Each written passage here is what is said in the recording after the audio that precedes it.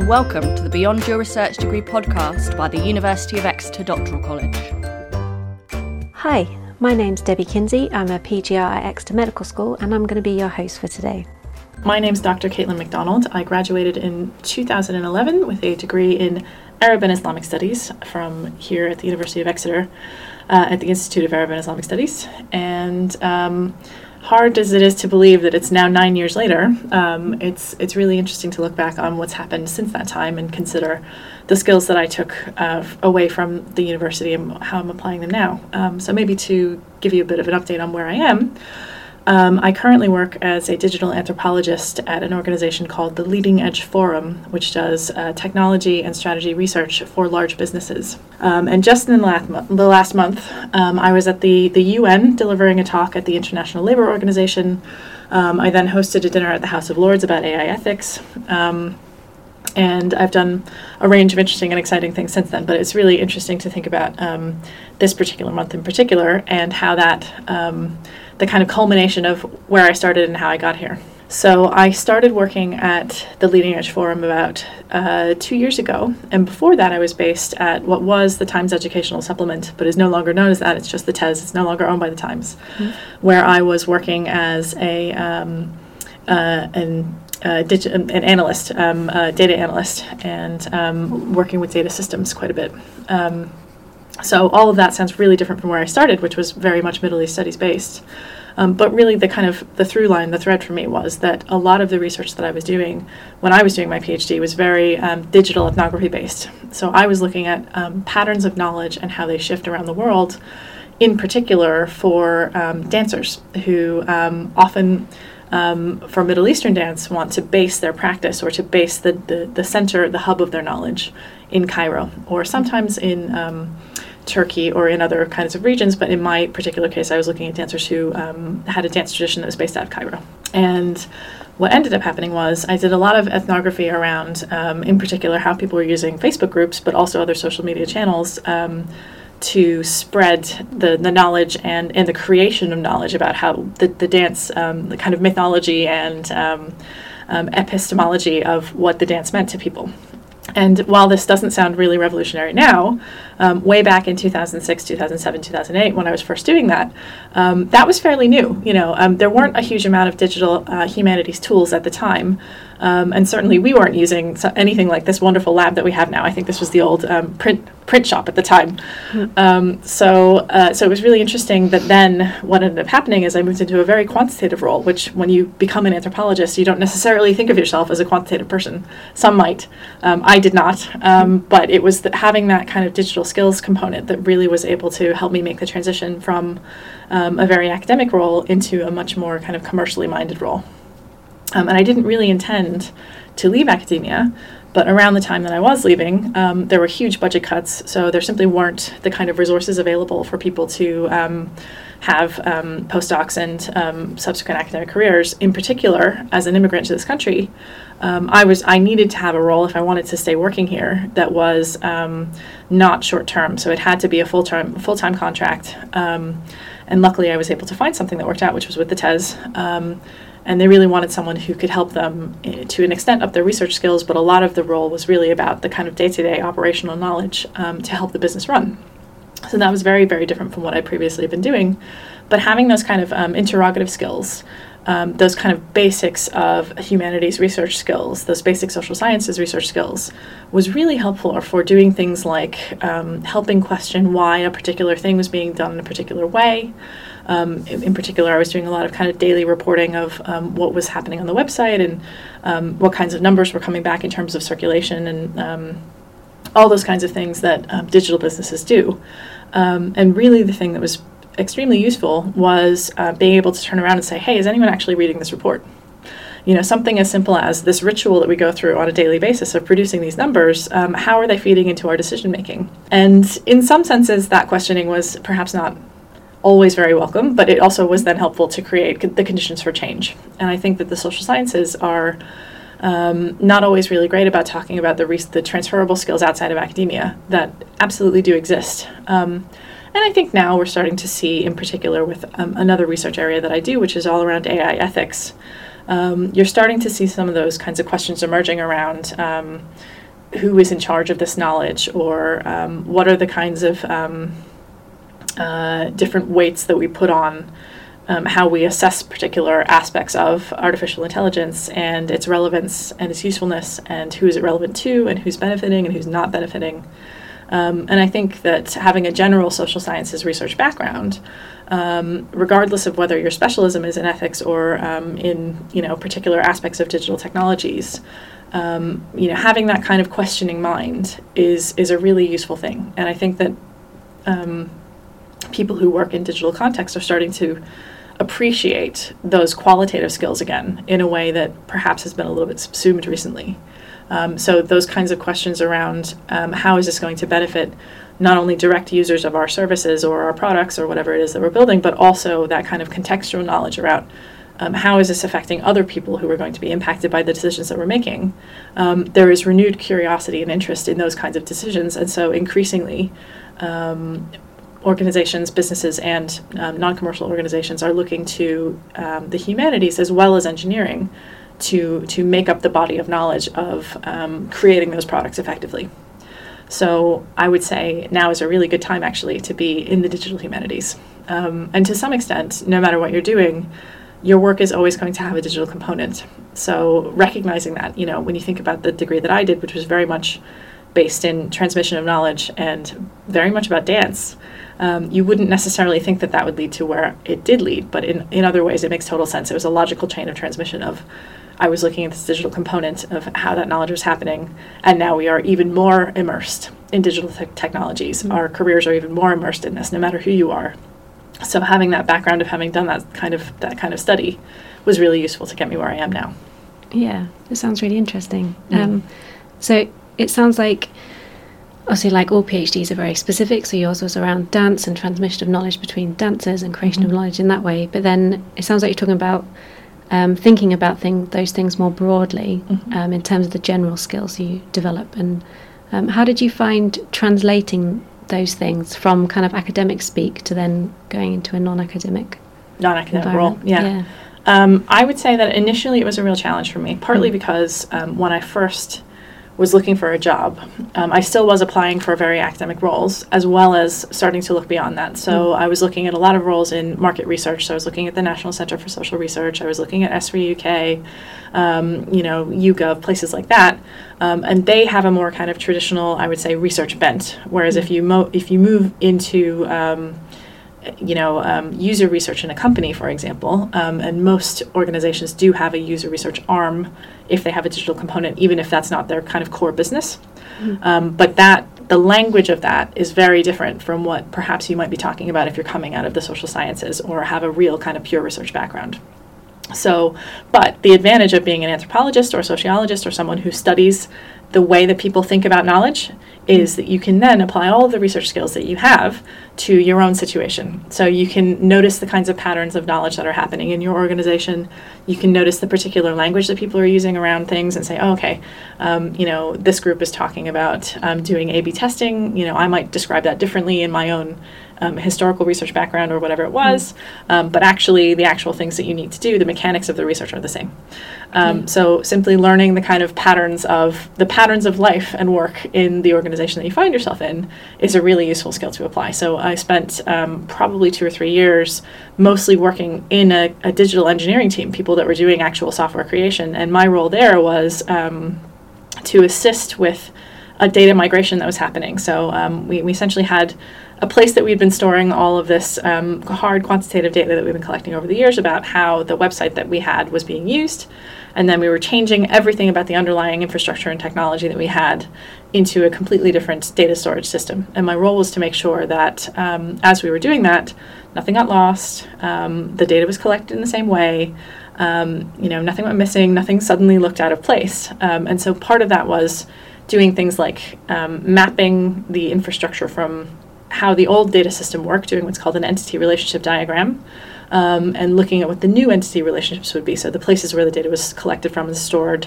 And as I was doing those, I was like, this is a lot like doing essentially family tree diagrams. It's very much the same thing where you're looking at where are things transmitting from and to.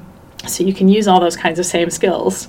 And also just the kind of that sense that I would get when I would go in, and if I didn't know what people were talking about, or if I felt like there was something unspoken or something happening I didn't quite understand, I would behave exactly as though I were doing an ethnography with a community, which is to try and treat the knowledge that I was a part of as being something that I was studying, and so kind of having that observational hat on, first of all, really helped defuse some situations that could have otherwise been quite personally demanding, because if you just view it as I'm learning about what's going on within this group, then your kind of personal sense of responsibility about that, while still high because you were working there, it doesn't feel quite so rooted in your sense of identity, I suppose, because you can also treat it as I'm viewing this as objectively separate from myself.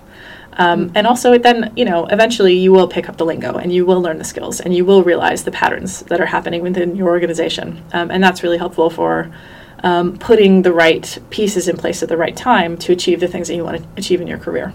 Yeah, so it's kind of like learning the language when you're there, using those skills you already have to kind of pick up on that. And precisely. Yeah. And how did you find it kind of before that stage, kind of making your applications, trying to write and tailor things in such a way that you're using a language you're not quite sure of yet, and all that kind of thing? That probably is the hardest piece, I would say, because you're not yet immersed enough in the transition that you want to make to really know what you need to say so that your legitimacy of knowledge in that space is understood. And you also simply don't have the connections, perhaps, that you would do once you've moved into the space. So I'd say if I were going to do anything differently, probably what I would do is, and especially for students who are listening to this now that are maybe in their first or second year, I would have spent a little bit more time thinking about how am I going to make the kinds of connections I want to make to, A, understand the spaces that are available to me, like what are the options that are out there, and B, make the connections to really form the right network so that at the right time I have the right information about what roles are available, and potentially who can introduce me to the right kind of a person to know about a job that's out there, and the right kinds of skills. So because skills do change in terms of employer need. What they're looking for will change over time. So having an idea of how that space is shifting will allow you to see not only what's on the market right now or what's needed in the market, but you can get an understanding of what's going to be needed by the time I leave, because you can kind of observe the trends that are happening and say, okay, so if I put some resources into, for example, learning how to do network mapping or doing a bit more on the kind of digital skills side, then I'll be more valuable than if I'm spending time doing something else. Which isn't to say, of course, that you shouldn't focus on your degree. I mean, it's such a kind of, you have to get over that hurdle more than anything else, right? Yeah. That is the thing to get through. But I'd say a really crucial skill is networking. And I know that everyone always says that, and people can find it very overwhelming. But I think the thing to remember is networking is a skill that allows you to understand some knowledge that's out there in the world that you don't yet have in an informal way. So if you view it in that sense, then it can be less overwhelming. And I found as well, once I started learning to have an objective when I went to a networking event, so I go to a lot of digital skills meetups in London, or I try and attend a lot of webinars, or whatever it is that I'm trying to learn about, I look for places where I can find that information. And in particular, where I potentially can share some information as well. Because people are always willing to engage with you. First of all, if you're interested in them and ask them questions, everyone loves talking about themselves. This is like the crucial skill of good networking is if you can express interest in them, people are usually very willing to tell you more about what they're doing. But also, people are usually have some kind of a need, and if you can fulfill that need in some way, like having a slightly adjacent skill or a different skill that they're looking for, then they'll want to talk to you as well. So building that skill of saying, okay, there is a big data meetup on Wednesday, I'm going to go, and my goal is to find out either a little bit more about this particular topic, or to meet someone that works in this business, or to find someone that has this job title, and just speak to them a little bit about whatever my objective is, having that focus can really, really make it much easier because you feel less overwhelmed by the idea of networking in general. That can be such a huge kind of topic, and kind of focusing it on something smaller to achieve can make life just a little bit less overwhelming. Yeah, definitely. I think a lot of people do get, you've got a network, but then what does that actually mean? What does it look like in practice? So kind of, that's a really good tip of going to something with an objective, but kind of having a little bit of reciprocity in that. Like maybe there's things you can offer as well as listening and getting people to talk about themselves. Yeah, and honestly, the other thing that I would say, which is a really good tip, is even if you're fairly early in your career, especially if you're looking at a non-academic role, getting up there and being a speaker. So, it gives you a chance to showcase what you're doing or the kinds of knowledge and skills that you have. But it also gives people an excuse to talk to you at a networking event. And even if you're an introvert, actually, as scary as it can be to go on stage, giving a talk is a really excellent way of putting the burden on others to come and talk to you. So you don't have to feel like you're trying to muscle your way in to speak to someone else or to identify a friendly face in the crowd, because everyone knows that you're so-and-so that talked about the thing, and then they might want to come and ask you questions. So it's a really great way of, it's essentially you saying, I'm here, I can talk about this.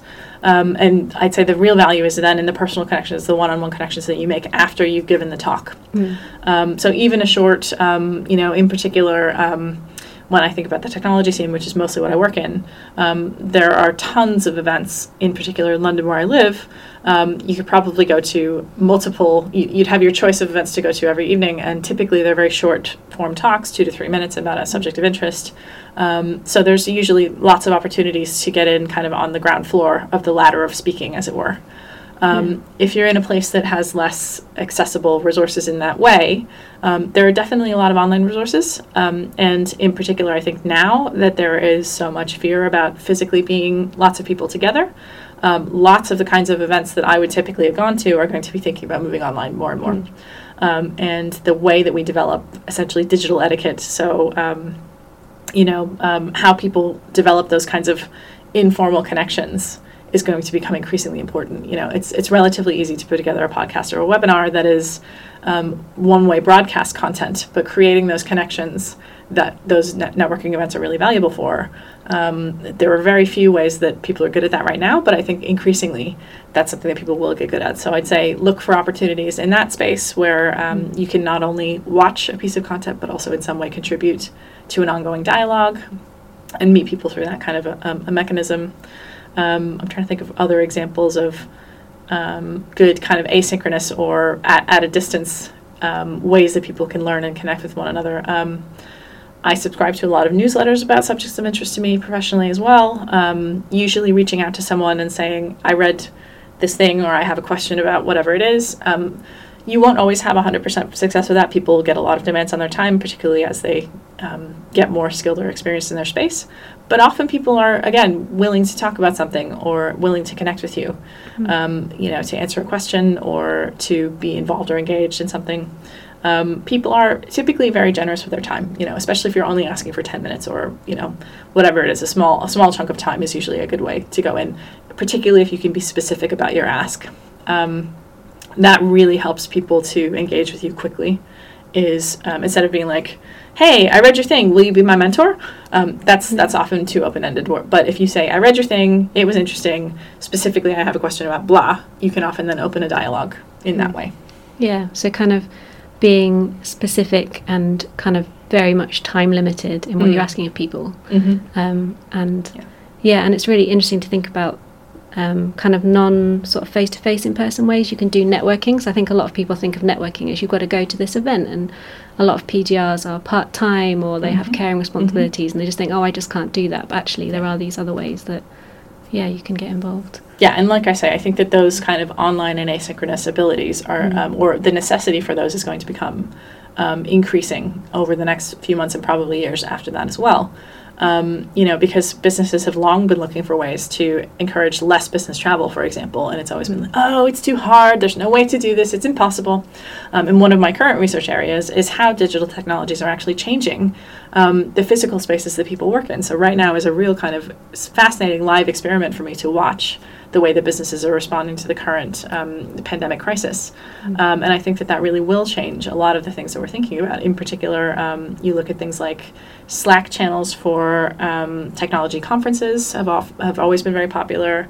But now it's going from that being a kind of adjacent thing to the event to being that is the event. Video conferencing, again, it's not like that's a new technology, but the way that people get comfortable with using those things, in particular in large groups, is going to be really interesting. I think how people understand the visual and audio cues that they're getting on multiple person calls is going to be interesting, because you often have these kind of slightly weird signals where if you were in person, so of course, we're probably sitting about 4 or 5 feet apart as we're recording this podcast, and that has a particular kind of etiquette about the way that we do distancing. But if you're in a video conferencing situation, people often have the camera at a slightly weird distance, so you either feel like you're too close or you're too far away, and that gives different cues to how you perceive that interaction. Or they have the microphone too close and it's like they're breathing on you. I don't know if you've had that experience. Yeah. I'm sure everyone has. And it's that really sets up a very different kind of interaction. And I think that as these technologies become ever more ubiquitous, people are going to have to be getting better at understanding what those implications are of sound and of sight, and what that means for people's comfort level of distancing. So that for me is a very fascinating subject right now. Yeah, there's so much to explore, and it's going to be interesting how it develops, like over the next couple of months especially. Definitely. But you mentioned that you thought networking would be particularly useful for people in the early stage of their PhD, just in terms of finding out about what different industries are doing, how things are moving and trends, and then they can use that to think about, what skills do I need to pick up and develop. And so if someone was interested in doing the kind of role that you do, like as a digital anthropologist and all the various things that include, what kinds of experiences would be useful for people to try and pick up alongside or as part of their PhD? I think it's important to focus on one of the reasons that I think it's important to do this early in your academic career is because when you are working in academia, unless you are doing something part-time or you have prior experience outside of academia, the people who are teaching you so often don't have the experience of working outside of academia. So they're simply not in a very good position to advise you about, if you want to explore non-academic options, what that transition looks like, what kinds of skills are being looked for. They can't really advise you on the kind of non-academic lingo unless they themselves are also doing some of this stuff. This is all, of course, very context dependent. You have some departments who are very different, or you have university support services which can help you. But in general, my experience when I was a PhD student was, and that of many others that I spoke to, was that they simply weren't able to bridge that gap into the commercial realm because they didn't have the right advice at the time. And being an anthropologist and someone who does a lot of ethnography, I always think that the best way of learning about something is going to immerse yourself in that thing and then experiencing it for yourself. Yeah. So finding an internship or some kind of work experience, I know it's less common for older people to be doing those, but you can usually find something. And there are often places that will offer short work placements even to postgraduate students, although it is, sometimes they're not quite very well set up for that, but there are definitely places that are doing it, especially if they're interested either in your area of research or the kinds of creative skills that you can bring to the situation that you're looking at. And doing those fairly early on in your career gives you an opportunity to understand more about yourself, what you like and what you don't like, instead of waiting until the end and thinking, okay, I'm just going to set out in the wide world, and having this wonderful badge of my degree is going to tell people something about who I am and the kinds of skills I have. Often in a commercial setting, you might recognize the value of a PhD, but you won't understand how that applies to your business. So particular for early people who are just out of the PhD, it's a hard sell, because in essence, from an employer perspective, they're seeing you as just a regular graduate who is a little bit more expensive, and that can be challenging to overcome that. I'd say after your first job or first couple of jobs, when you move into either a more managerial role or a more strategic looking role, then people begin to value your academic experience more than they did when you were first out of the gate. So that's really tough, because that's kind of the biggest hurdle is getting into your first job. It's a very much kind of a catch-22 situation.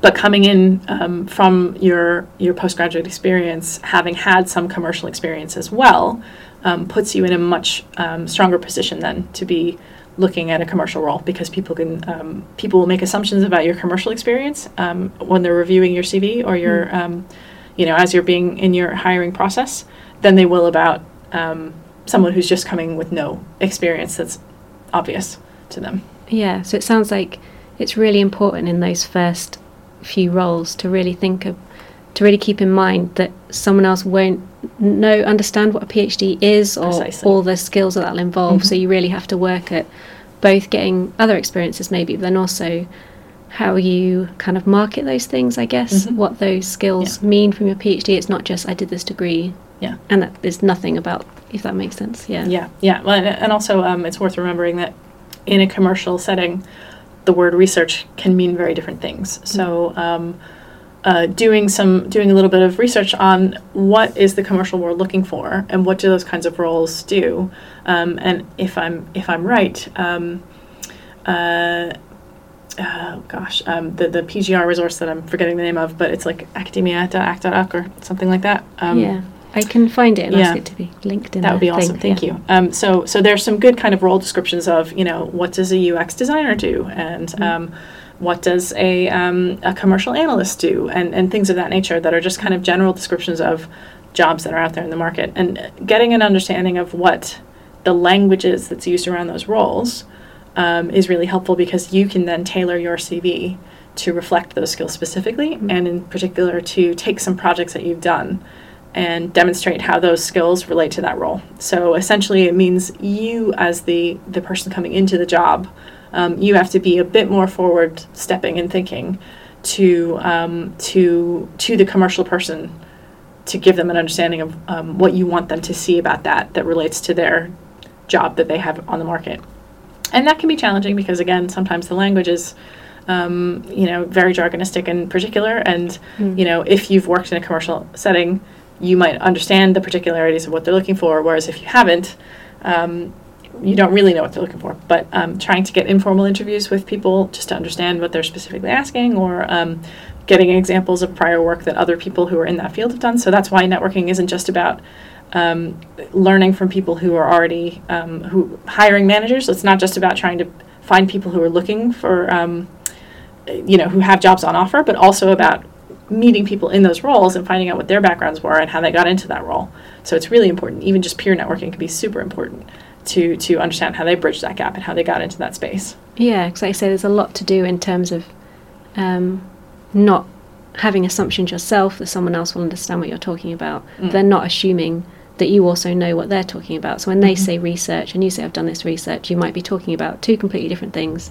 and you might not either have a good match, or they might not realise that you might be a good match. And talking to other people already in the field and their experiences can really help to sort of bridge those gaps and find that language, like you say, before you're fully immersed in whatever field it is and all that kind of thing. Yeah, precisely. Yeah. So are you, say if someone was applying to work with you, are there particular things that you are looking for in terms of how people put those things across, or things you're particularly not looking for, or things you're like, nope, don't do that? Let me answer that question in two ways. So where I work now, we are essentially a small consortium of researchers who have very different skills. So you can think of that in an academic setting as being like an area skills department, where you might have an economist and an anthropologist and a musicologist and whoever else that are all working on either a particular geographic region or some kind of conceptual region, but they all have very, very different skills that they're bringing to the table. And they might not even work very closely together, although they might on some projects. So that's really where I work now, is like that. We all have very specialized skills. I'm the only digital anthropologist in the team. We have other people who have more skills that are focused on looking at things like digitization and cloud technologies and organizational strategy and in some cases software engineering concepts and things like that. So we all have very, very different skills. So when we look for someone, we're typically looking for someone who has different skills than what we already have. I would say in the roles that we're doing, if I was hiring someone to be an assistant to me, then I probably would be looking for, usually I've done that in a kind of short-term project way. So in that case, it will very much depend on what the project is. When we hire into the LEF more broadly, we probably would be looking for somebody with a fair amount of commercial experience already. So I probably wouldn't see that as a good role, a good starting role for somebody who has a PhD. But, I've managed to make it there eventually. So I think if you want to work in an organization that's like the one that ours is, then it's a matter of figuring out what kinds of stepping stones you need to put in place along the way to get there. So to answer the question more from the perspective of my old job, when I was doing a more kind of data science-y, data analysis background, when we were first hiring people who were typically coming straight out of their degrees for junior analyst roles, that was a very quantitatively oriented department. So we were typically looking for some examples of statistical knowledge, some potentially familiarity with statistical package software. And interestingly, there's not a lot of crossover between academic usage of those things. So you typically might be doing SPSS or quite a lot of stuff with R, potentially some stuff with Python, and what commercial organizations use in those spaces.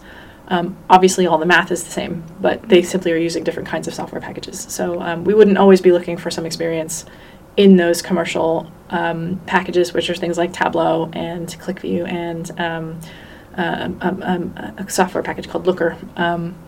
But if they had some, that was usually perceived as an advantage. But if they had Python or R or other stuff, we knew that they'd worked with statistical package software before, and that was okay. We also were looking for people who, at the time, again, very quantitative role, but we wanted people who could look at a set of data and see where there were irregularities or unusual things happening, so that they could then raise a challenge in terms of either how the data was being collected or an anomaly of some kind in what was happening with the data. So you needed to have a bit of an investigative hat. And I would say my role there as an anthropologist was much more about assisting people with the kind of more ephemeral qualities of questioning those things. So while I did have a very quantitative role when I was there, I wasn't necessarily doing a lot of the kind of data science-y side of things. A lot of it was more the summary statistics, and then, okay, we've noticed that there's an unusual pattern. What are some creative ideas we can think about in terms of why that might be? So you needed that mixture of people who could do the crunchier side of the math, but also say things like, all the schools are on holiday this week, or there's been a strike in Chicago teaching, in the Chicago Teaching Union, so therefore we're having less people who are logging on to share their stories with us this week, or whatever it might be. So there was kind of that social side in terms of understanding what, if you see something unusual, what might it be? So a lot of my role in the end was really about training the newer trainees. So they would come in with a more kind of hard sciences background. And then my role would be to help them question, when you see something unusual, why might that be? So they could answer a lot of questions about, this looks weird, but they didn't necessarily know what to do with that information. And my role was to help them understand that. How could you then question this more broadly? Yeah. So it's kind of combining that kind of hard sciences and social sciences type stuff together. Precisely. And I would say if you, depending on the size of the organization that you're with, you often find that you get blended teams. And that can be a real strength when you're able to have people who have strengths in different areas. It allows you to see information in a different way than if you are just one person who's looking at it in one way. And of course, there's always the wonderful idea of having everyone have all of the skills, but people are simply going to have different strengths, and recognizing where they can contribute the most is really important for any organization to do. Yeah, for sure. Yeah. And it also sounds like you're saying, say for your current role, maybe that's a person that's listening's dream role, they want to work in that team, but it's okay that you won't necessarily do that straight away, to think about the kind of, okay, what are the steps and experiences I need to get to that point, if that's the kind of thing that I want to be aiming for. Yeah, precisely. So a good example would be there is no way that I would have the job that I have now, even though my role is much more qualitative than it was previously, if I hadn't had my experience where I was doing essentially the kind of hard number crunching for the past 6 years before that, because it gave me experiences like managing a team, gave me a lot of organizational operational experience, so I understood the different parts of what most businesses have in terms of the kinds of ways that they're set up. Gave me a lot of experience around kind of standard ways of doing commercial modeling for different kinds of things. So then when I go into businesses now where I'm advising them, I usually understand their organizational setup pretty well, because, though of course there are differences, there were definitely commonalities in terms of how large organizations are always set up. So if I hadn't had that experience, I simply wouldn't be able to kind of stretch to putting myself in the shoes of the organizations that I work with. So, yeah, it's definitely that kind of sense of, okay, if I want to someday work in a think tank or work in a research organization or something of that nature, or go into a kind of political policy organization, what do I need to do so that when I get there, I have the right mixture of skills and background and essentially area knowledge so that I can really provide the most value in that kind of a role. Yeah. Yeah. And when you were moving to your first role at TES, like, how did you find, because obviously that was quite different in terms of more quantitative, in terms of applying for that role, how you sort of sold your skills kind of in that setting? Mixture of things. So I had applied for several different things around that time. I specifically remember I was applying for an internship in publishing as well. And I was applying at NatSen as well as at TES. And the TES connection was actually through a personal friend. So again, networking, it comes down to, it absolutely is about what you know, because, when you show up in the room to be the one who's in the interview, you have to pass the bar. But in terms of the knowledge about what roles are available and out there, it really is helpful to not just be depending on job boards and kind of publicly available information. Having some knowledge about roles that either are not being advertised explicitly or in particular this role, when I first was applying at TES, they'd had a very hard time filling the role. And that's partly because it was a slightly unusual setup for the role. So a lot of the people that they were interviewing either had one side of the job that they were looking for covered already, or they had the other side that they wanted. So in this case, they wanted somebody who could do a lot of the kind of analysis and day-to-day reporting, but they also wanted someone who they could eventually train to do some of the actual programming of the reporting tools. And what they were finding at the time was that they could find someone who had one or the other very strongly, who had a commercial background, but they were really struggling to find someone who either had both or wanted to do both, because it was an unusual expectation, especially for that level of role. And of course, I come in as a newly graduated PhD, and I'm like, I can do anything. I'm willing to do whatever it takes to succeed in this job. And sometimes that extra flexibility of simply saying, hey, I'm willing to learn, it can sometimes put you in a better position simply because other people whose careers are more fixed or have a very focused career path in mind might not be interested in having that kind of broad range of skills. And so, for you to come in then and say, I can learn things very quickly, and I'm very experienced in part of this, or I'm very thorough in the way that I go about learning things, can be a real advantage. And so that was eventually what happened was, because they'd had such a hard time filling the role, they were then willing to look slightly differently at what kinds of mix of skills they needed. So essentially, I showed up at the right time when they were looking for someone who was a little bit different than what they had initially had in mind. And then when I was doing the interviewing, clearly they were impressed by the research skills that I had, but also some of the ways that I was thinking about or questioning some of the stuff that they were putting forward made them feel like, okay, this could be someone who can approach this role differently, which was really helpful for them. And interestingly enough, when I went to then move to the Leading Edge Forum where I work now, I knew that I was ready to move on from a role that was very quantitative, and I wanted to get back into some of those more kind of core research skills that I developed when I was here at Exeter. And I was having a hard time because my role at that point was so quantitative that all anyone could see in me was, oh, she's an analyst. And so it was very hard for them to see that the qualitative skills that I'd amassed in years previous simply weren't things that in their mind were showing up for them when I was trying to put myself forward. But the Leading Edge Forum was specifically looking for someone who wanted to do a digital anthropology program for them, program of research. So again, it was just the right thing at the right time. It just matched up. That was what I wanted to do, and that was what they needed. And again, they'd been having a hard time filling the role because they had a lot of people who either had a lot of commercial experience but didn't really have the kind of core research skills that I had, or they had a lot of people who had been doing very academic research for a long time but didn't have the commercial experience and the context to operate in that world. So, it's just about finding the right match at the right moment, I think. Yeah. And there's something about throughout kind of the importance of networking, finding out about jobs that are available and how kind of different people's experience and backgrounds in those industries, and it sounds like that mix of experience between the academic and the kind of commercial industry type stuff, and having both those things, and like you said, maybe trying to get some of those experiences during your PhD being really helpful.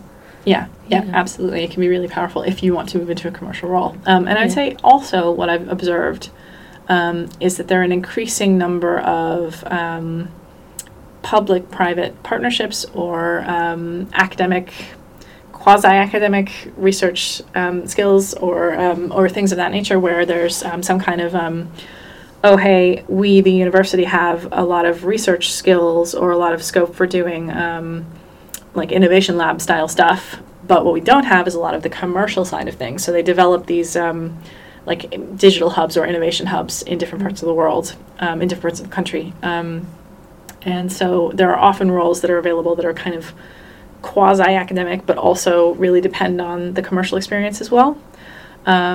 So, you know, I haven't really had an experience of applying for those, but it's something I've observed as I've been thinking about my future career path. It's something that I've observed is out there in the market. So there might be something like that, you know, if you're thinking about perhaps wanting to stick a bit closer on the academic side and maintaining those academic credentials and publishing and all of that, you know, but also having a bit of commercial experience that would let you be that kind of linchpin between those two things.